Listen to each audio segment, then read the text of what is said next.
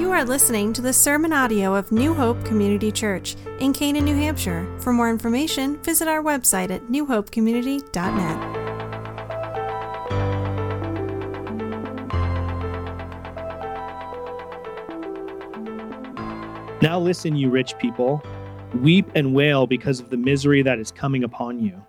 Your wealth has rotted, and moths have eaten your clothes. Your gold and silver are corroded. The corrosion will testify against you and eat your flesh like fire. You have hoarded wealth in the last days. Look, the wages you failed to pay the workmen who mowed your fields are crying out against you. The cries of the harvesters have reached the ears of the Lord Almighty. You have lived on earth in luxury and self-indulgence. You have fattened yourselves in the day of slaughter. You have condemned and murdered innocent men who were not opposing you.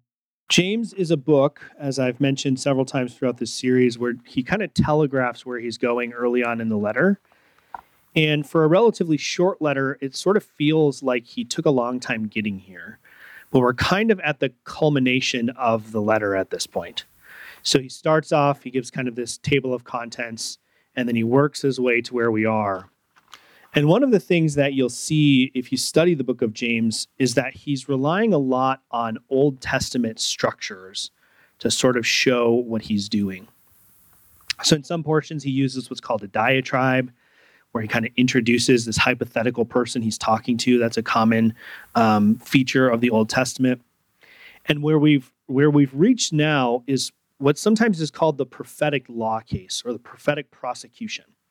So when you read Old Testament books, especially the minor prophets, but you see this in places in Isaiah and in places in Jeremiah, the prophet is coming forward and is acting almost as a prosecutor. Right? God made this covenant with his people, and there were terms of this covenant. If they were obedient to him, they would live in the land, they would be prosperous, they would thrive, they would multiply. This is especially seen in the book of Deuteronomy. Really, the whole book of Deuteronomy is this. If they fail to be obedient and they violate the covenant, then God has consequences for them. They'll be cast out of the land, their women will be barren, their animals will die, the crops will not come in. And so the prophets bring forward kind of the evidence of their disobedience. They come forward and bring this evidence. And they often, in the prophetic lawsuit, address those who are guilty. And it's not just the people of Israel. So we see large portions of the book of Isaiah that are addressed to Egypt, they're addressed to Babylon, they're addressed to the Amorites, they're addressed to all these different people groups. So we have to be careful here as we dive into this to recognize that although this letter is written to Christians, this portion that we're going to talk to about is really not addressing Christians. And I think that's an important feature for us to understand. I'll explain that as we get into it. So in verses 1 through 3, what we see is James sort of brings forward the complainant. He presents who it is that is, or the defendant, he presents who it is that is the target of this prosecution. And it's the rich, and particularly the rich who have squandered their wealth. In verses 4 through 6, then, he moves to present all his evidence to prove that they are what he says they are. And then we'll make some reflection and some application later on from a couple other spots in the Bible. So the first section here is the defendants, the rich and their wealth. The second section is the evidence of their guilt. And the third section is, what does this have to do with us? And how is this something that the Lord is teaching us? So James starts out again signaling a topic change. He begins with this address we talked about last week. Now listen, or listen up. Pay attention. He's calling the new audience to attention, even though they probably are not reading the letter. He's calling them to attention to signal this difference in his audience. And he identifies those he's talking to by saying, you rich people, weep and wail because of the misery that's coming upon you. We'll see as we go through this. This is a group of people that no offer of repentance is made. There's no hope of salvation. There's no gospel held forth for these people, which is the reason why we can be confident he's not talking to Christians. In the New Testament epistles, Christians are not given the law without the gospel. In this instance, the people are given the law and no gospel whatsoever. As I said, this is a form of prophetic address. He's addressing people who are not present in the congregation. So it would be like if this is not a real scenario, but it would be like if the town had done something to offend our church or to cause us a trial or a tribulation. And I was to say, listen up, town administrators. I've got something to say to you. I would be saying that for your benefit, not likely because I thought that the town administrators were ever going to actually hear what I'm saying, but to communicate to you something true that is the case with the town administrators. He's not just trying to rail against the rich. This is a passage that is designed to encourage the Christians that are reading this by understanding the status of the rich. So we need to listen up, even though this is not talking about Christians. We need to listen up because this has a measure of encouragement for us that we need to understand.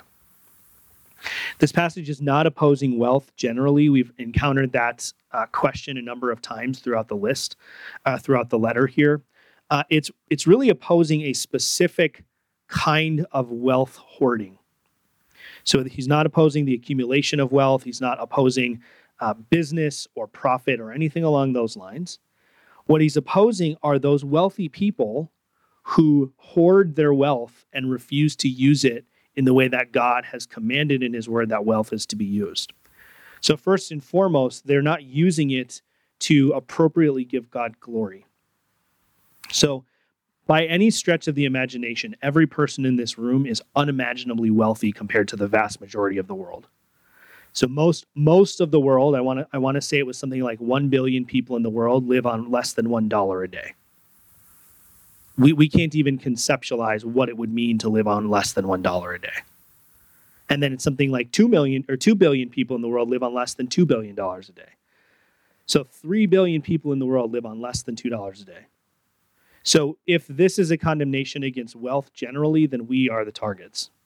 But that's not what it's saying. It's these people who he's communicating to, sort of vicariously through the Jews in the dispersion here, the Christian Jews in dispersion. He's railing against them for accumulating wealth, which they then do not use for any meaningful purpose. So not only are they not using it for God's glory, they're not using it for anything. We see here in verse 2, it says, "Your wealth has rotted, and moths have eaten your clothes. Your gold and silver are corroded, and their corrosion will testify against you." So that we have this picture of people who have accumulated all this wealth. They've stored it up, and it's just sitting there. And this would be a particularly striking characteristic, a striking description, because it finishes with these precious metals. And it uses the word for rust. It uses the straightforward word for oxidation. The same word we use, or the same concept we use when we talk about iron rusting. It's a chemical reaction. And part of the reason that gold is so valuable and has this lasting value and always has is it's not subject to oxidation. So right there we see that this is such an extreme statement. These people are not only not using the wealth they've accumulated for God's glory, they're not using it for anything. It's sitting there, and it's sitting there so long that the actual laws of physics in this prophetic lawsuit that he's bringing, the actual laws of physics have had to change to show how long that they've been sitting on this wealth. They've wasted their wealth by sitting on it for so long that it's rusting. The gold is rusting.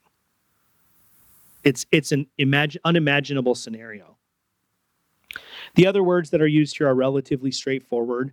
They all use the same imagery that something is sitting in one place for so long that it starts to fall apart. This is a familiar metaphor, right? Jesus uses this when he tells us to store up treasures in heaven. And as we've said multiple times, James is Jesus' half-brother. He's using a similar kind of linguistic background. They grew up in the same town. They had the same parents. They probably had the same sort of like proverbial phrases that Mary and Joseph said to them when they were kids. I'm sure if we all thought about it, we could come up with phrases that we could say to our siblings that they would understand that the rest of us wouldn't. This is probably a similar kind of thing. This concept of moths eating clothes and wealth being destroyed, robbers breaking in and stealing, this idea that if we sit on our wealth, whatever it is, however vast or limited it might be, if we sit on it and do nothing with it, something is going to get it. And so we might as well use it for something productive. That's what James is condemning here. So I think there's a principle for us, right? We're not the target of this, but it doesn't mean we can't learn from it. Do we have resources, whether it's our time or our treasures or our talents? Do we have resources that we could be using for the glory of God and for the good of others that we're just sitting on? That's kind of a side point, but it's something for us to consider here. And the ridiculousness of this scenario, that this wealth is just sitting in the storehouses until it literally just rots away, in the last days, in the final judgment, that evidence will be used against them to show that they have wasted their lives. Now, we have to be careful here. When the Bible talks about the last days, it's probably not talking about what we think of as the end times. Now, there are lots of different perspectives in the church about what the end times are, when they're coming, how they'll get here. We don't want to get bogged down in that. But whatever is meant by the end times when we talk about it, that period of time sort of like right before Jesus comes back, that's not what the Bible is usually referring to when it speaks of the last days. We don't have to turn there, but in the book of Hebrews, it kind of identifies the last days as the time period between the resurrection and when Jesus comes back. So that's what we're talking about. These in James's target here, they're doing this right now. We shouldn't look at this as some future reality. It's not as though he's saying, you rich people, even when the tribulation is happening, even when Jesus is just about to come back, you're still not going to use your wealth. He's saying right here and now. Right here and now, they're wasting their wealth. That's the defendant in the law case here, in the lawsuit, is these rich, wealthy individuals who are not among the Christian population, who are wasting their wealth, and we'll see from other things in the letter, probably are using their wealth to actually target and oppress the Christians. So it's not even just that they are not doing anything, but they're actually actively doing negative things with the wealth that God has given them. We remember from last week's sermon that when we go to this city or that city and we do make a profit, that's God's providence. So although that was not necessarily talking to the same people, that theme that whatever we have, whether it's a good gift or a trial, to go back to chapter 1 of the letter, whether it's a good gift or a trial, that comes down from the heavenly Father of lights who gives good gifts. So not only are these people who have been given this good gift of resources and wealth squandering it, they're actively using it to oppose God and his work on the planet.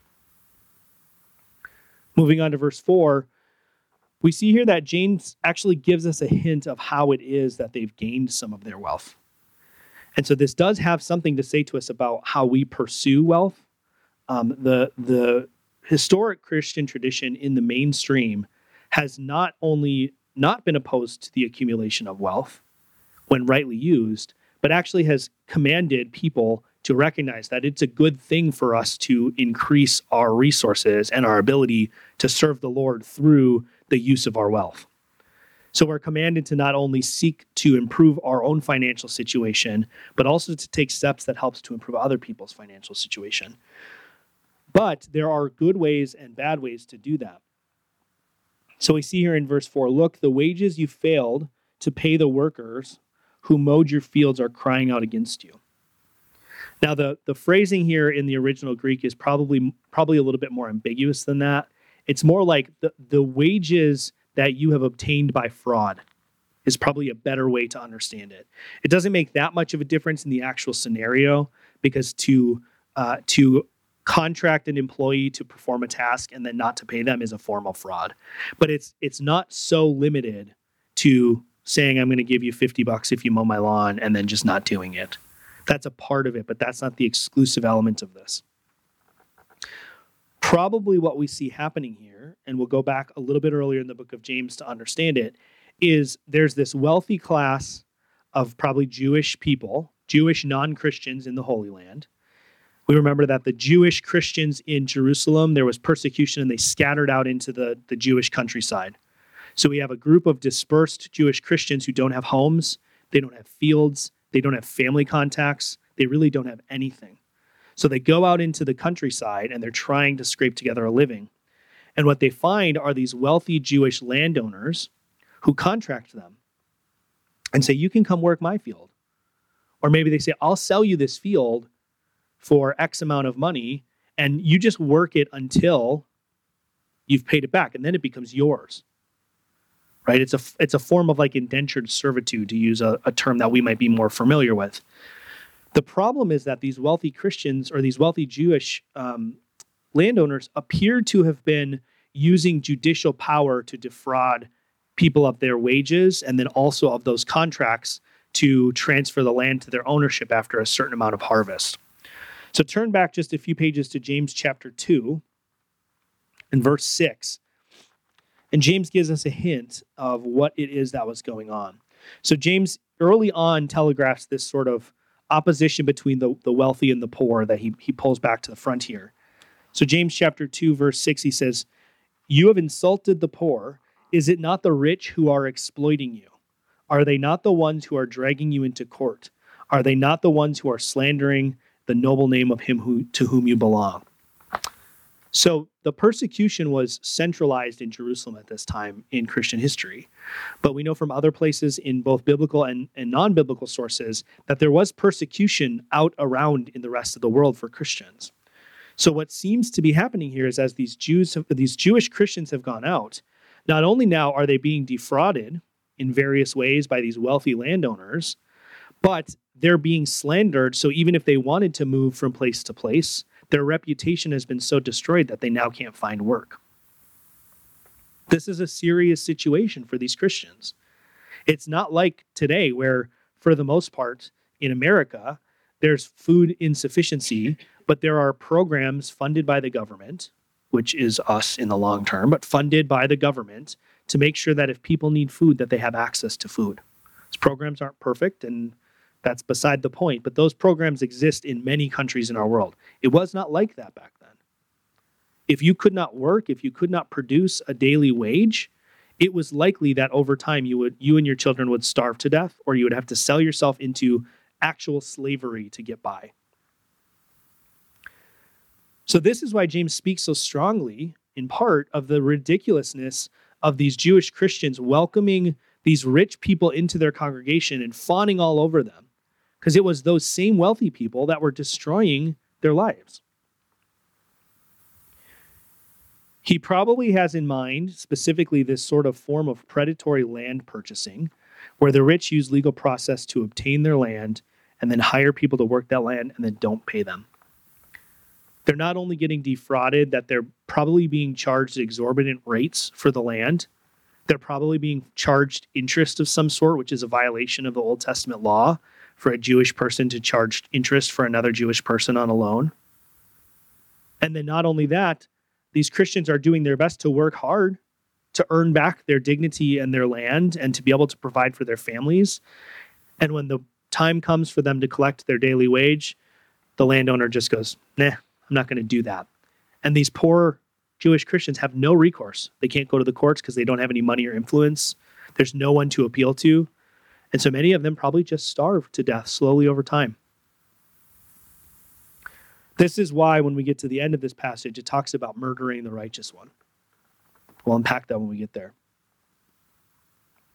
Furthermore, not only are these rich landowners victimizing and oppressing these poor Jewish Christians, but they're actually getting sort of fat off the land. And it's land that's not rightfully theirs. They're living in this life of luxury where they become lazy and fat, and the only way they can sustain themselves is to continue to participate in this corrupt system that they've created. James pictures them as animals being led to the slaughter. Right? We hear about the fattened calf in the prodigal of the law, or the parable of the prodigal son, that he brings forth the fattened calf. And there was this practice that there would be an animal in your flock or your herd that was given more rich food and was not exercised the same way in order to make it sort of the choicest animal for when the party came. It was the fattened calf as opposed to any other calf. It tasted better. There was more of it. This is how God's wrath is functioning for these people. It's a little bit shocking, but there are places in the Bible where God's wrath is actually seen to be sort of satisfied by more people's sin. The greater the sinner, the greater the wrath. And there's this imagery in some of the Old Testament where that's actually sort of seen as a positive thing. That's the image James is using here. They're fattened calves that are being led to the slaughter, and they don't even realize that they're doing it to themselves. Now, the phrase "the righteous one," I think we if we read it in Greek, this is a singular verb. It gets translated as righteous men or innocent people. I think we tend to read it, we see the righteous one, we automatically assume that it's talking about Jesus, which is why I think a lot of these translations make it plural to sort of point us away from that. This is a form of generic title. And it's similar to actually to how James is talking about the rich, you rich person. It's literally just you rich. It's using a descriptive word, an adjective, as a noun to stand for a whole group of people. So we have the rich and we have the righteous, and there's this contrast. And so this is also in part how we know that he's not talking to Christians, because the righteous one, this generic category called the righteous one, those are the Christians that are being victimized. We'll come back to that towards the end of the sermon here, because even though I don't think this is talking about Jesus directly, we'll see that this does connect us to Christ in persecution.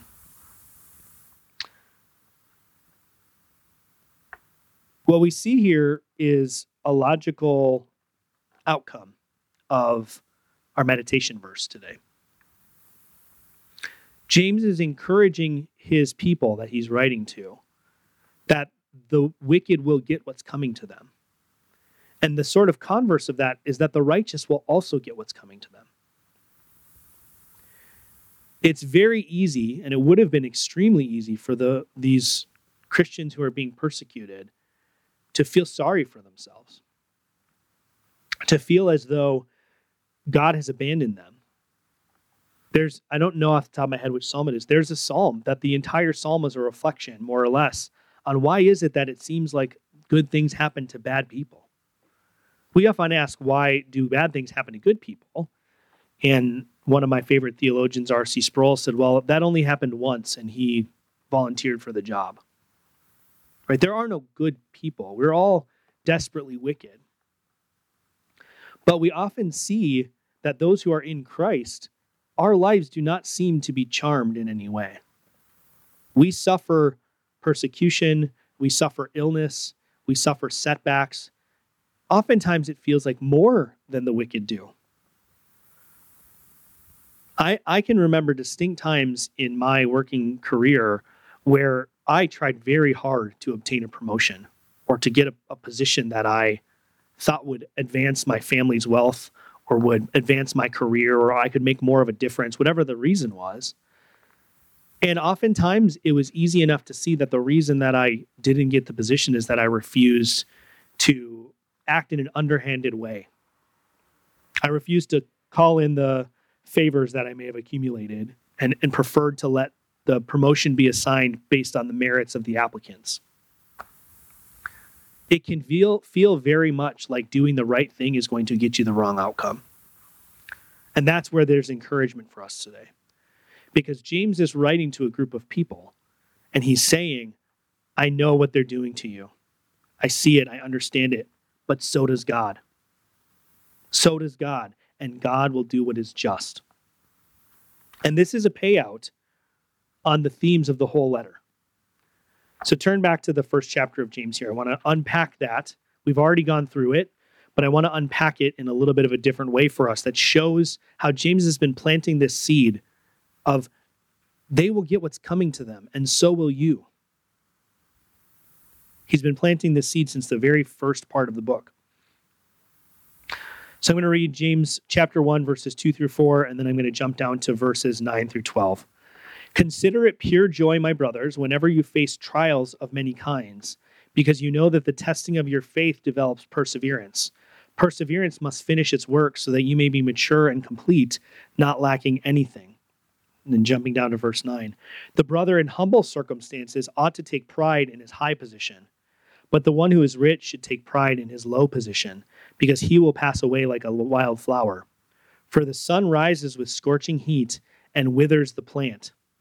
Its blossom falls and its beauty is destroyed. In the same way, the rich man will fade away even while he goes about his business.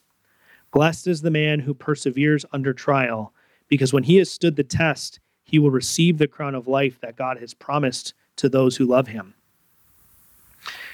If you were to ask someone what the main point of the letter of James was, I think we'd get a variety of answers, depending on who is answering the question and which part they've studied and what their own personal proclivities are.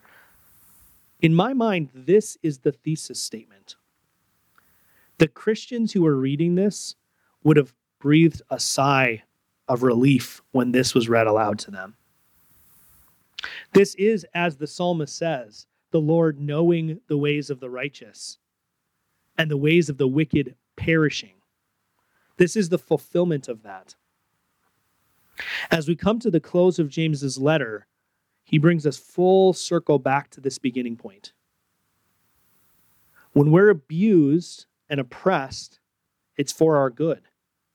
When we face trials of various kinds, it is for the testing of our faith, which brings us to perfection and completion. If God is for us, who can be against us?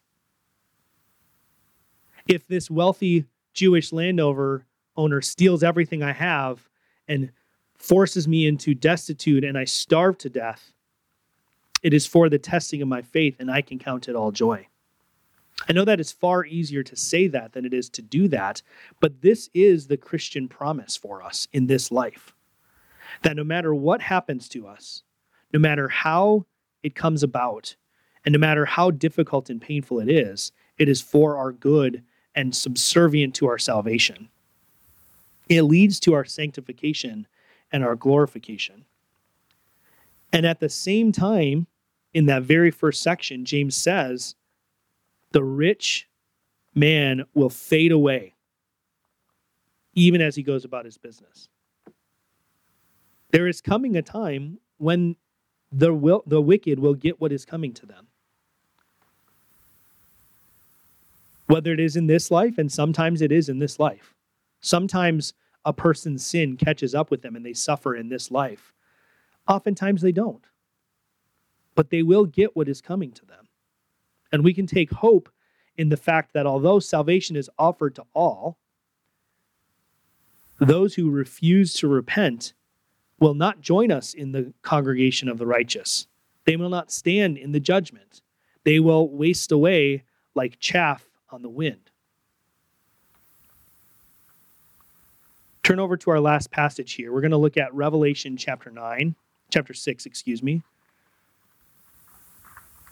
and we're going to read from verse 9. Now, there are many different understandings of the book of Revelation, and even within our congregation, there are a variety of views. But one thing I think we can all agree on is that the book of Revelation, whatever it is, it certainly is not less than an encouragement to those who read it. And that includes the people in the first century who this was addressed to. So starting in verse 6 here, then I heard what sounded like a voice. Oh, that's not the right spot. Verse 9, when he opened the fifth seal, I saw under the altar the souls of those who had been slain because of the word of God and the testimony they had maintained. They called out in a loud voice, how long, sovereign Lord, holy and true, until you judge the inhabitants of the earth and avenge our blood? Then each of them was given a white robe, and they were told to wait a little longer, until the number of their fellow servants and brothers who were to be killed as they had been was completed. So we have a pictured in this vision that John is having. We have these saints who were martyred, who were killed for their faith, and they're seeking out an answer from God as to how long it will be when they will be avenged. Built into this question is a confidence that they will be avenged.